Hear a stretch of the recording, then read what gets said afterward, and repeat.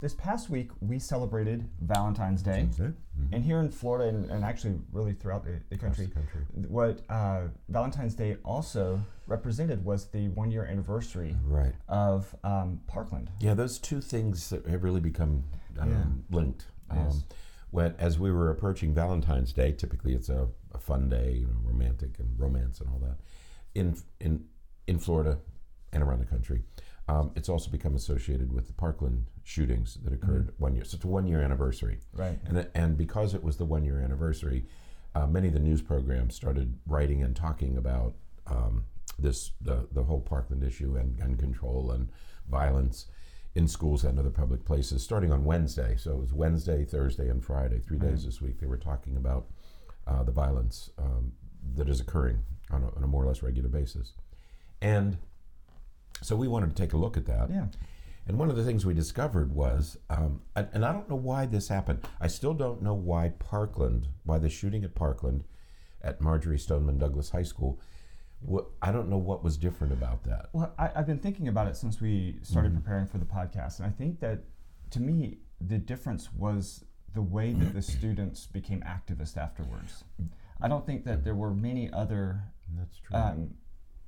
Shootings where that was the case, where the students actually, went to Washington D.C. and they, started, creating these movements to end some of the violence. And where were you during Columbine? Were you in school during Columbine? 99. I was getting ready to start graduate school, so I was working. And you were working in a hospital. I was working at USF in the College of Medicine. So you were. It was one of the things we discussed at that time. Right. There was but those students were victims. They always were presented as victims. Right. The entire school. Right. The families, the kids the survivors, the kids they were victims. And I'm guessing that was sort of the interpretation. So it was that these students said, we want to do something about it. We're going to do something about this. Yeah. Okay, so that's what gave it traction. Because it was the same number of fatalities and the same kind of shooting and the same kinds of weapons and everything that we've had before, but these I think kids that was the difference. Enough is enough. Right. And that's what galvanized the country. So. Okay. Yeah. Because there was something about Parkland that changed the conversation. Right. Okay. Yeah. And so we're going to talk just to kind of review how things have happened and what things have happened, how things have been in the year since Parkland. And there's a couple of articles that we're going to pull some information from. And then we're going to talk, kind of in the third part of the podcast today, talk about strategies, or one particular strategy for how we're going to deal with, or how we should deal with, risk assessments and, dealing with students who are potentially at risk for violent behavior. That's right, because the day before the shootings, there was a wonderful piece done with a man who does risk assessment and is in charge of that in a school in Oregon. Right. And so I thought, wow, this may be a solution, possible solution to the problem. Right. Okay. And so what we wanted to do was talk about the state of affairs since Parkland, and what's happened here in Florida, but what we might be able to do as a possible solution. Right. Okay. Right. So we're gonna divide this into 3 parts. Right. Okay? So the first part comes from the Washington Post. The Post article. And the graphic at the beginning of the Washington Post piece is really cool because it shows this circle of from Columbine. It starts with Columbine. That's right. The Columbine wasn't the first school shooting. Yeah. It was sort of the one that really triggered or really initiated this entire conversation of school safety, and it's part of the beginning of zero tolerance and some of these other major movements that we've had in the country regarding school safety. I think the issue the unique feature of Columbine was the number of deaths, and what could have, and how much worse it could have been, had they not taken their own lives. So that really, as you say, it's not the first shooting by any means. And about a year or so ago, we talked about all the school shootings prior to Columbine. Right. But I think it was the number of fatalities that really got everybody's attention, because here we have now the introduction of automatic weapons, and that changes the dialogue a little bit. But since Columbine, Right. I was surprised to see these numbers. Yeah. Right. The numbers are I was surprised to see these numbers. Yeah. Right. The numbers are pretty impressive because there have been, according to the Washington Post piece, there's been 50 mass murder or mass murder attempts in schools since Columbine. Right. Since 1999. Since There have 99. been 50 mass attempted or successful mass murders in schools. Right. Okay. There have been 143 children, educators, and others killed in schools Right. From these events. 298 injured. But the number that really impressed me was the 221,000 Right. students Right. who have been affected. Because we often forget those students, the students who were, as the Washington Post piece puts it, they're hiding behind locked doors and they're, fearful of their for their lives. We don't really talk about them as much as we really should, but we have hundreds of thousands of students who have been affected by this. Yeah, I don't know what it would be like. I mean, they interviewed some of these students who were in these rooms lying on the floor and hiding behind desks, and they're watching kids, their classmates, be killed and shot at and wounded, and it creates trauma that we typically see in soldiers, combat veterans.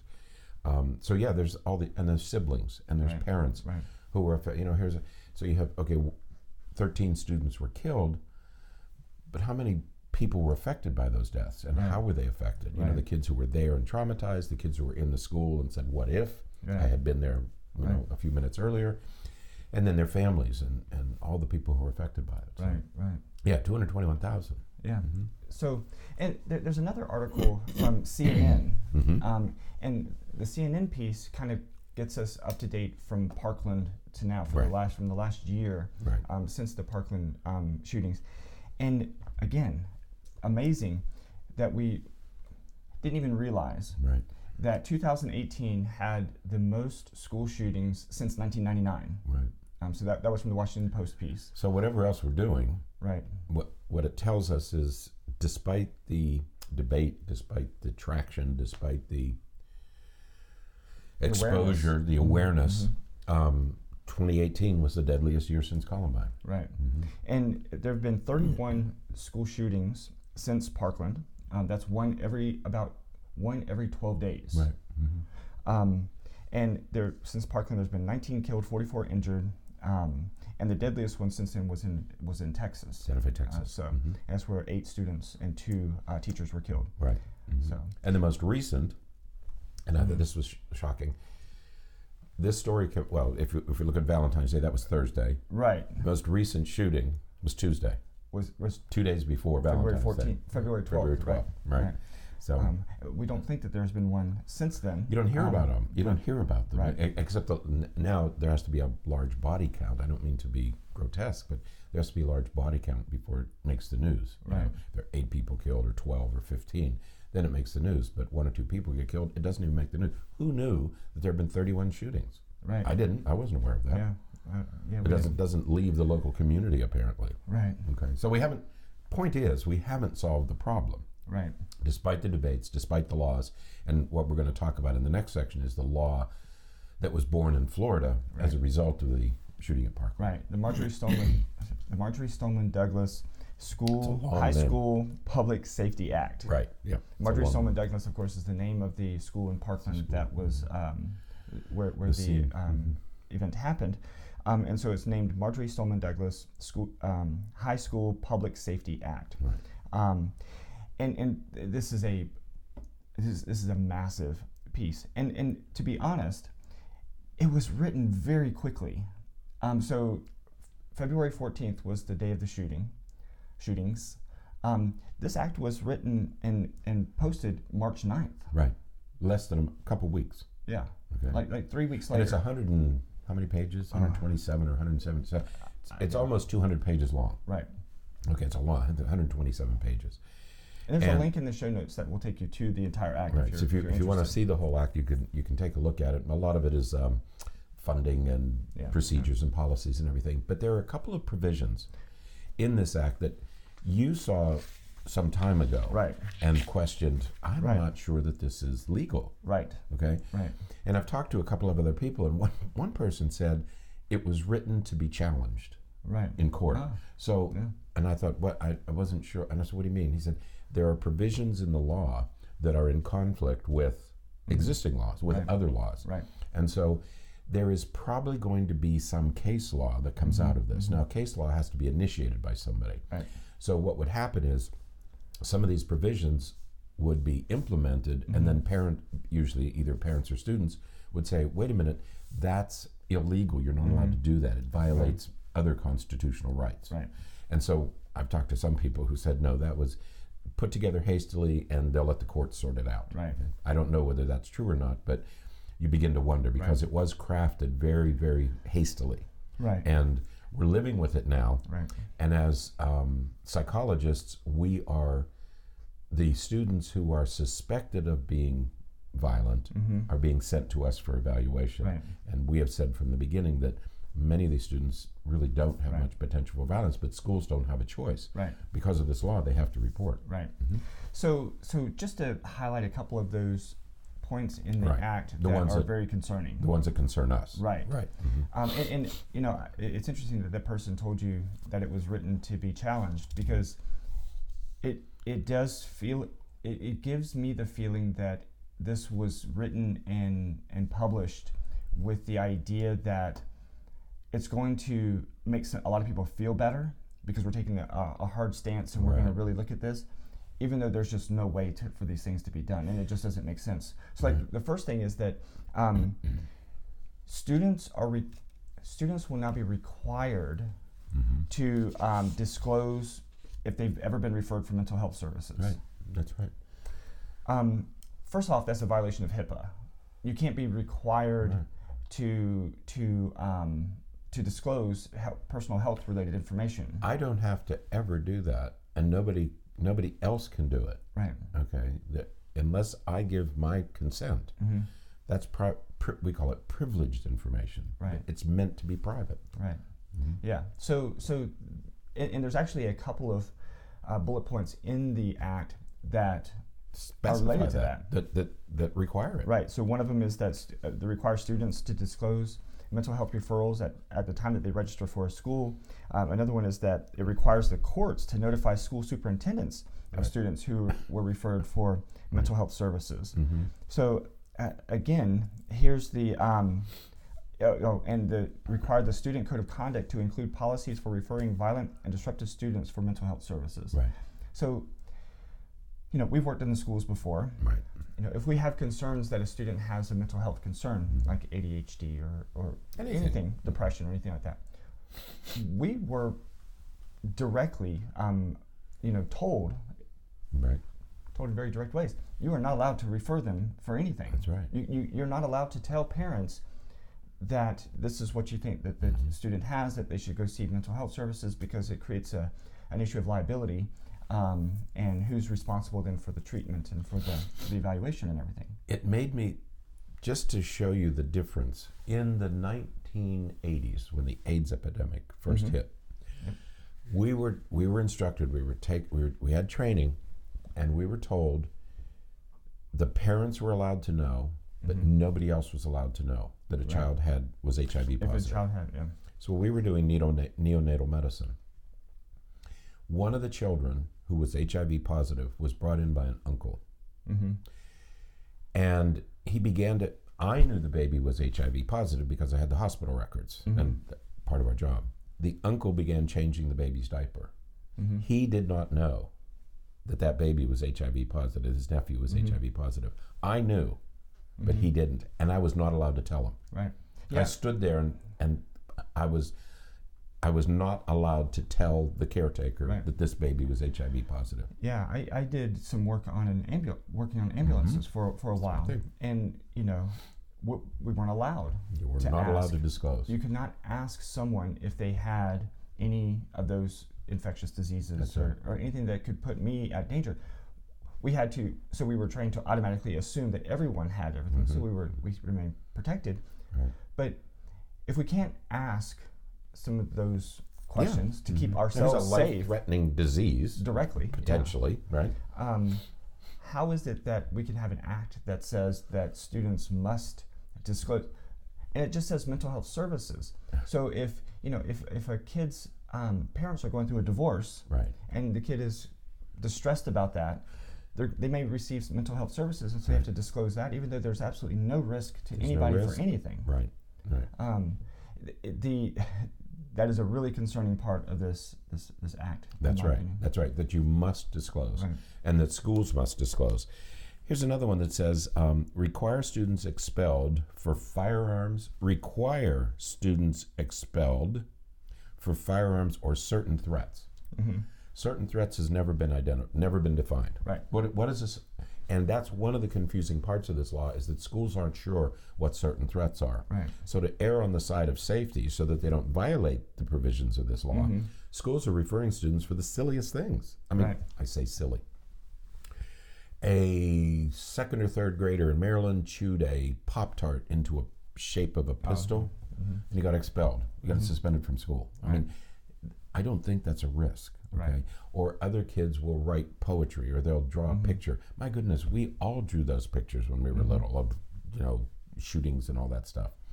Nobody thought about it. Now that can get you expelled. That can, or you can be referred for mental health services, though there's no reason. There's nothing wrong with you. You can be referred for mental health services. The other one that concerned me was that require courts to notify the school superintendent. Now, you're assuming that the school superintendent is a nice guy, nice person, benign, mindful, charitable, but that in the hands of the wrong people. Like, let's say you live in a small community. Right. The superintendent knows everybody, knows all the families, and suddenly he's in possession of information that heretofore he would have had no right to know about. Okay. Yeah. So these things are alarming. The other one that, we'll get to it later. Here it is. Require the student code of conduct to include policies for disruptive students. Right. We don't know what disruptive means. Last week, in our city, a sixth grader refused to stand for the Pledge of Allegiance. The teacher in the room, substitute teacher, challenged him, and it led to a bit of an altercation where he became angry. The student became angry because the teacher said, no, you have to. Well, you don't have to. Since 1943, the Pledge of Allegiance is voluntary, has been since 1943. Okay? But this teacher didn't know that, and she didn't know that it was voluntary, so she challenged this kid. The kid got angry. He was expelled because he was disruptive. Okay, so what is disruptive? What does disruptive mean? How disruptive do you have to be to be referred for mental health services? Right. I mean, all of us have been disruptive occasionally. Do we all get referred? No. So these terms like disruptive, being disruptive, and certain things, right, and other things. If you bring a gun to school, you get referred. If you don't give a teacher your cell phone, do you get referred? Is that one of those things we're talking about? Because that's what's getting kids expelled, are little things like that. Yeah. Okay, so I think we have to be very careful. These are going to be settled by case law. These are the kinds of statements in this law that are eventually going to go to court, and the courts are going to have to sort all this stuff out. Yeah, yeah. And there are many other things in the Act that are concerning as well. There's, you have to consult with law enforcement when students pose a threat to school safety. Right. We have, and again, some of these terms are so either loosely defined or not at all defined. Right. Because what is a threat to school safety? We worked at an elementary school once. Rich and I worked together at a school where there was a student who, maybe once a week or so, the police were called about this student. Right. It was in like 4th grade. Yeah. Young kid. And he certainly had some emotional and behavioral issues. But he would have his explosion, and then he would settle, and everything would be fine. But he was consistently seen as a school threat. As far as I know, he never hurt anyone else. No, not on purpose. He wasn't out to hurt anybody else. He wasn't predatory in any way. He might overturn a desk and it could fall on, but it was accidental. Yeah. You know, he wasn't really a threat. And then if you remain calm, he helped us clean up the mess, and he did just fine. But, you know, seen as a school threat, Right. he was repeatedly, the police were repeatedly called on this kid. And the other thing that's alarming to us is that since Columbine, we have said it's not, most people with mental health issues are not going to be a threat. Right. Over and over and over. It's Right. not, yes, some of the shooters have mental health issues, Right. but most people with mental health issues are not shooters. Right. But here we've thrown a huge blanket over Right. all people, Right. even if you've been referred. Exactly. We see people who are referred for services and we say, no, this child doesn't meet criteria for anything. Right. But he's been referred, so Right. he gets this Yep. this name. I always think of the Scarlet Letter. Yeah. You know, we're going to have all these kids who we're going to treat them like they have a scarlet letter. They're going to be stained and tainted, even if they don't meet criteria for mental illness. So it's a pretty broad, this law is a pretty broad blanket that's been thrown over this issue, thrown over it hastily, and it's going to create some confusion and some contradictions. Yeah, and there's some other details in it Right. where, you know, if you bring something that could be perceived as a weapon Right. to school, you will be expelled. And again, thinking about the vocabulary, you will be expelled. But if you have something and you threaten a teacher, you may be expelled. Right. And it's okay. So some of the wording is really challenging to work through. And again, there's a lot of words in this. And there's another provision in the law that makes it okay, acceptable to do anonymous reporting. So if you have it out for somebody, Right. you know, as kids do, particularly in middle school and early high school, you can say, hey, I heard so-and-so say that he was going to kill somebody. That's enough to get you expelled. That's Right. enough to get you referred for Right. assessment. And we'll get to that the assessment and that part in just a second, because a lot of schools are jumping over that step. So we'll get to that in just a moment. Right. But so the bottom line is that there are many things in this act that raise concerns. Right. Many of the statements or the provisions in the act go against, very directly, other established Precedents, right. laws and rules that we have, not just here in Florida, but in every state.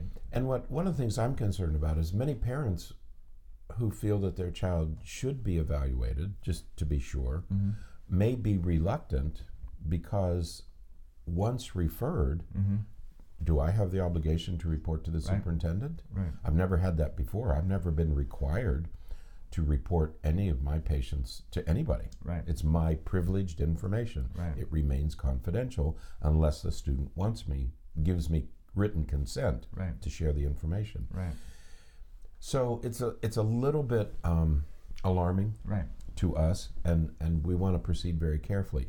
But these are the kinds of things that when we get these laws written like this, there are unintended consequences, and you know, we don't want the unintended consequences to hamper everybody's efforts. Right. You know, there's already a stigma about mental illness. Yeah. You're seeing a shrink. Oh, you're seeing a psychologist. There must be something Right. dreadfully wrong with you. No, I'm seeing somebody who's helping me figure it out. Right. You know, it's a positive experience. This is going to turn into a negative experience because it's going to jeopardize kids' school lives. Well, there's absolutely negative consequences Right. for seeking help, and that's going to be a problem. You know, I was talking to a pilot the other day, and he said in the military, if you even consult with a psychologist, you're grounded. Right. You can't fly anymore. Right. So what does that lead to? People who should get some help Right. don't, but they're still flying. Right. Yeah. So So now in this last part of the podcast today, we wanted to kind of mention an NPR piece. well, yes, but there were a couple of other things that. Did you have some? A couple of other things that we wanted to talk about. In Florida, where the Marjory Stoneman Douglas Act is now in effect, what it did is it sort of, as we mentioned, sort of threw this mental health blanket over everything, okay? And schools have been put on notice that they better come to terms with this. And most schools are terrified that there will be an incident in their school. Sure. So they're creating what we call false positives. Okay, they're referring kids who probably shouldn't be referred, don't need to be referred. They really don't pose a threat. But the law is forcing schools to err on the side of caution. Right. Okay, so many more kids are being affected. Second, this whole problem of guns.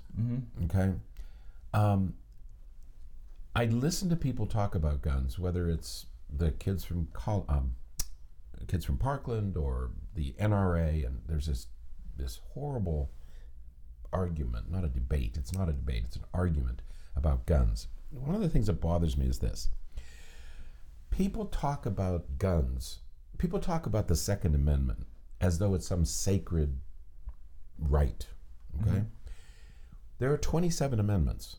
This is the only one that I hear talk about as though it is an absolute right.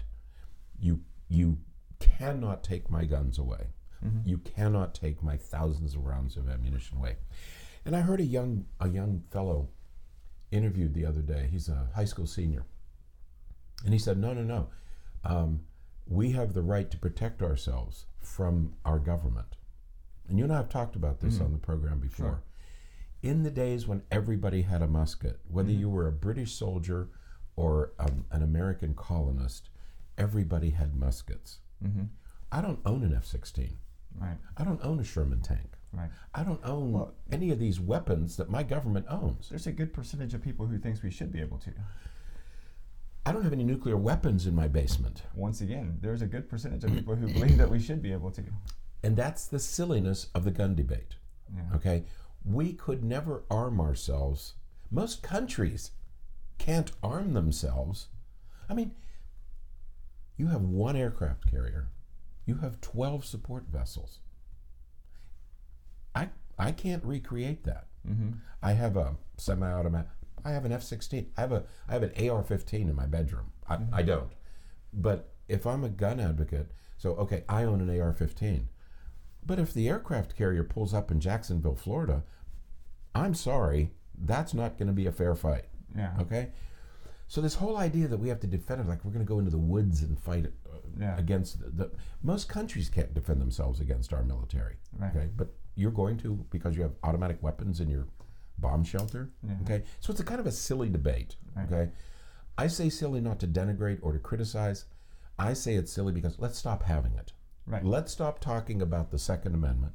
Let's stop talking about gun rights. Let's stop talking about gun control because we've been doing it at least since 1999, Right. and it has gotten us. It's almost 20 years. This will be 20-year anniversary. Right. Okay, it has gotten us nowhere. 20 years of debate has not moved the pieces at all. Right. So let's stop talking about gun control and let's stop talking about the Second Amendment because that conversation has led nowhere. Yeah. Okay, that would be when I'm voted Philosopher King. That's the first thing I'm going to do. do. Are you running for office? For Philosopher King, because now I'm going to use executive privileges to do this. If we want to do mental health, if the goal of this law is to do mental health, then let's do it correctly. All right. And in the third part of this presentation, we're going to talk about a guy who is doing it. I think he is doing it correctly. I think he's on the right track. He's not the only one, but I think he's on the right track for dealing with this thing. He doesn't talk about gun control, doesn't talk about Second Amendment. So he's doing it right. According to a recent article in the Tampa Bay Times, now we just talked about the Marjory Stoneman Douglas Act and how it's going to toughen up schools and it's going to make schools hard, something or other. Florida is dead last in mental health funding. The only part of the country that spends less money on mental health is Puerto Rico, the Commonwealth of Puerto Rico. We are dead last in mental health funding. So we talk about, we're going to do mental health funding. We're going to do mental health work with this new act, but we fund it at the lowest level possible. Right. Okay? Third, the laws like this are never going to be sufficient. We need to learn best practices, and we need adequate funding to do them. We hear about children in the foster care system who are dying, who are abused, okay? We hear about, we spend less than any other state on those systems. Okay, so you wonder why they don't work. Okay, we hear problems about our educational system. Florida ranks 42nd in educational funding. Okay, our teachers are paid on average $9,000 a year less than teachers in other states. Okay, Polk County, the county we live in, has become, in a sense, a training ground. New teachers are brought in, they're given incentive pay, signing bonuses to teach. But as soon as they come here and they learn that adjacent counties will pay $7,000 or $8,000 or $9,000 more, they leave here. So we train these new teachers, and as soon as they can get another job, they leave. Okay, so and it's because we don't fund our educational system adequately. Florida ranks 34th in access to health care, including mental health care, but we rank 23rd in personal income. So it's not. We can't make the argument that Arkansas or Mississippi or West Virginia, that we just don't produce enough. No, we rank 23rd in personal income, but we rank at the bottom in educational funding, mental health funding, health funding. Okay, we hear tax cuts. Well, that's coming out of education and mental health and all those things. I mean, cut taxes. So, what we need is carefully crafted plans for effective services in our countries. The acts like the Marjory Stoneman Douglas Act provide a blueprint, but it's not really a process that we can use. Okay, it's not. We still have to solve the problem of what are the best practices in mental health coverage. Okay? Yeah. You really have to think about what the goal is, That's right. and then create a plan that accomplishes the goal in a realistic, actionable manner. That's right. It's not just the big problem that I think we've had in response to all these travesties is that we try to respond with these massive things that get good news coverage, Right. and We're going to do something about it. Right. The legislature was galvanized into action because of this part, because of and I think you're right, because the students went there and said, we have had it. Right. Stop talking about gun control. We should stop talking about gun control because it doesn't solve anything. But I think you're right. The students went there and demanded action. So the legislature was galvanized into action.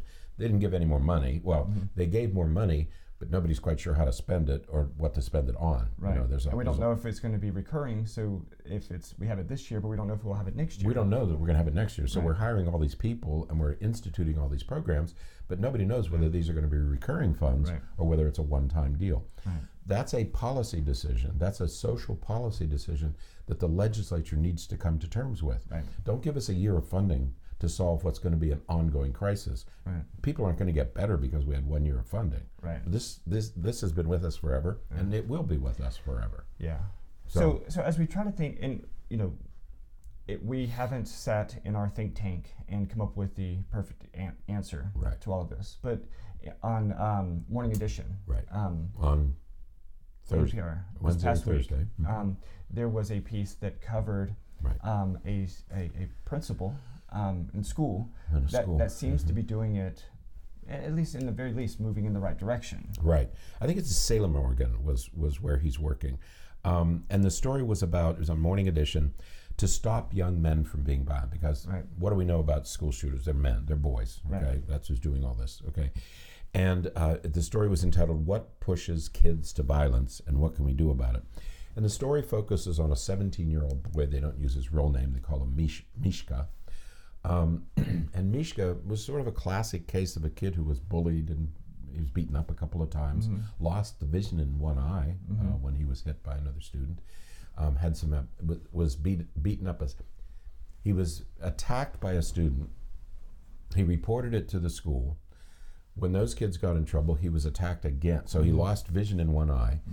He then had abdominal surgery. He had to have a second round of surgery because they had damaged his internal organs. And so over these years of bullying and being the recipient of bullying and violent, aggressive, physically aggressive behavior by others, he became angry. He became the classic angry male. Okay, he lost faith in the system. He said, "I'm going to protect myself. I'm going to do what I have to do." And by the time he was in high school, he had started to make threatening reports, threatening letters. Right. And who would blame him? I mean, Right. here's a kid who the system failed him. He had to take matters into his own hands. And when you're 15 or 16 or 17, that means I'm going to become physical. Okay, you don't have good problem-solving skills in those ages. So he was in this school, and what they did is they decided to put him in a smaller school. That was the first thing they did. The guy who runs this program is John Vandrill. He is the Director of Safety and Risk Management for the Salem, Oregon school system. So he took this boy, Mishka, and said, okay, the first thing we're going to do, he wrote this letter.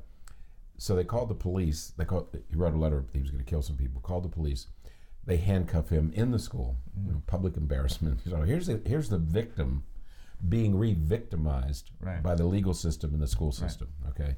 So finally, Vandrill says, let's stop this craziness, and let's put him into the program that he developed. And the program, he was a senior in high school by this point, and they put him in a smaller school, and when he went to that smaller school, he developed a mentoring relationship. One of the teachers there developed a mentoring relationship with him, and I want to emphasize the word relationship. We talk about this all the time. We worry about 20% of our students. Okay, 80% of kids are going to go to school. They're going to wear their uniform. They're going to obey the rules. They're going to do their homework. They're going to be just fine. They're going to do everything we ask them to do, no matter who their teachers are. 80%, 85% are going to do just fine. 10 to 20% are causing us problems. They're disruptive. They're defiant. They're disobedient. That's a different group that needs a very different kind of discipline. Okay, if they have been damaged, they have been traumatized, they have been abused, they have either by parents or families or teachers or somebody. 15 to 20% of kids are going to challenge every teacher. Okay, and until you establish a relationship with those kids, no discipline system is going to work very well. I don't care how much you punish them. I don't care how many zeros you get, how many times you expel them, how many times you suspend them. That stuff doesn't work with this group of 15 or 20%. So in a class of 20 students, you know that 3 or 4 are going to require something different. And something different begins with a relationship. These kids have to be connected to somebody. What finally fixed this kid, after years of abuse, years of threats, years of problems, was the mentoring relationship with this teacher. Once a relationship was established, and he knew that somebody cared about him for the first time. He's a senior. For the first time, he knew somebody cared about him. He turned his life around in that single year. After 11 years of abuse that included losing an eye, having 2 rounds of surgery, one for his eye and one for his stomach. Suddenly, 1 year of a mentoring relationship turns his life around. He graduates from high school, doesn't drop out, and now he's working as a welder or something. He's gotten a job and he's doing fine. He's 25 years old and doing okay. This is a program that works. Vandrill has dealt with over 1,000 students in this program, and they're succeeding. We have ways, we have successful ways of dealing with these kids. We're simply not using them. We're not implementing best practices, and we're not funding best practices. One of the programs that we are working on and we're working to put together, and have done with a couple of schools in our area, does just that. One of the 2 key aspects of the program is to build a relationship. Build a relationship before you had the problematic behavior, and reinforce and foster the relationship after the disruptive behavior. That's right. Because you have to have that relationship is so critical. We're very hesitant, especially in education, for some reason. And I think for the first time ever, maybe, because I think that when we were kids, we had somewhat of a relationship with our teachers. We did. The teachers knew us, they knew our parents, they knew everything. Now teachers seem to not want much of a relationship with their students for a variety of reasons, I would assume. But that relationship is critical.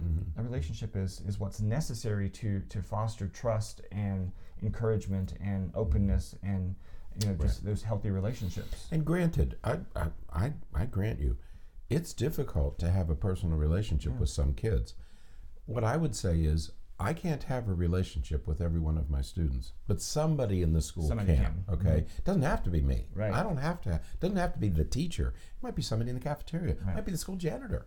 Right. Somebody at that school, a bus driver, a secretary, a janitor, doesn't matter, has to establish a personal relationship with this kid. If you don't have that, nothing else is going to work very well. Okay? Absolutely. And that's what Vandrell's program does, is it establishes this personal relationship with the kid, and it's based on that personal relationship that we can implement the other solutions. Right.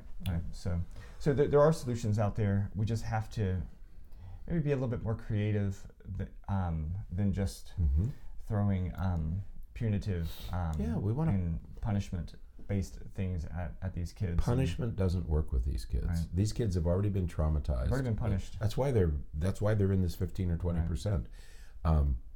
Do you think that there's anything a school can do that would scare some of these kids? Right. They have been abused. They have been beaten up, verbally, emotionally, physically, sexually. There's nothing a school can do that can match that kind of trauma. Right. It requires a different kind of approach. Yeah. Some people call it trauma-based care. Doesn't matter what you call it. We talk about in education since 2004 with the reauthorization of the Individuals with Disabilities Education and Intervention Act. We have been told that we must rely on evidence-based interventions. Right. What works, okay? Right. And year after year after year, we say the same thing.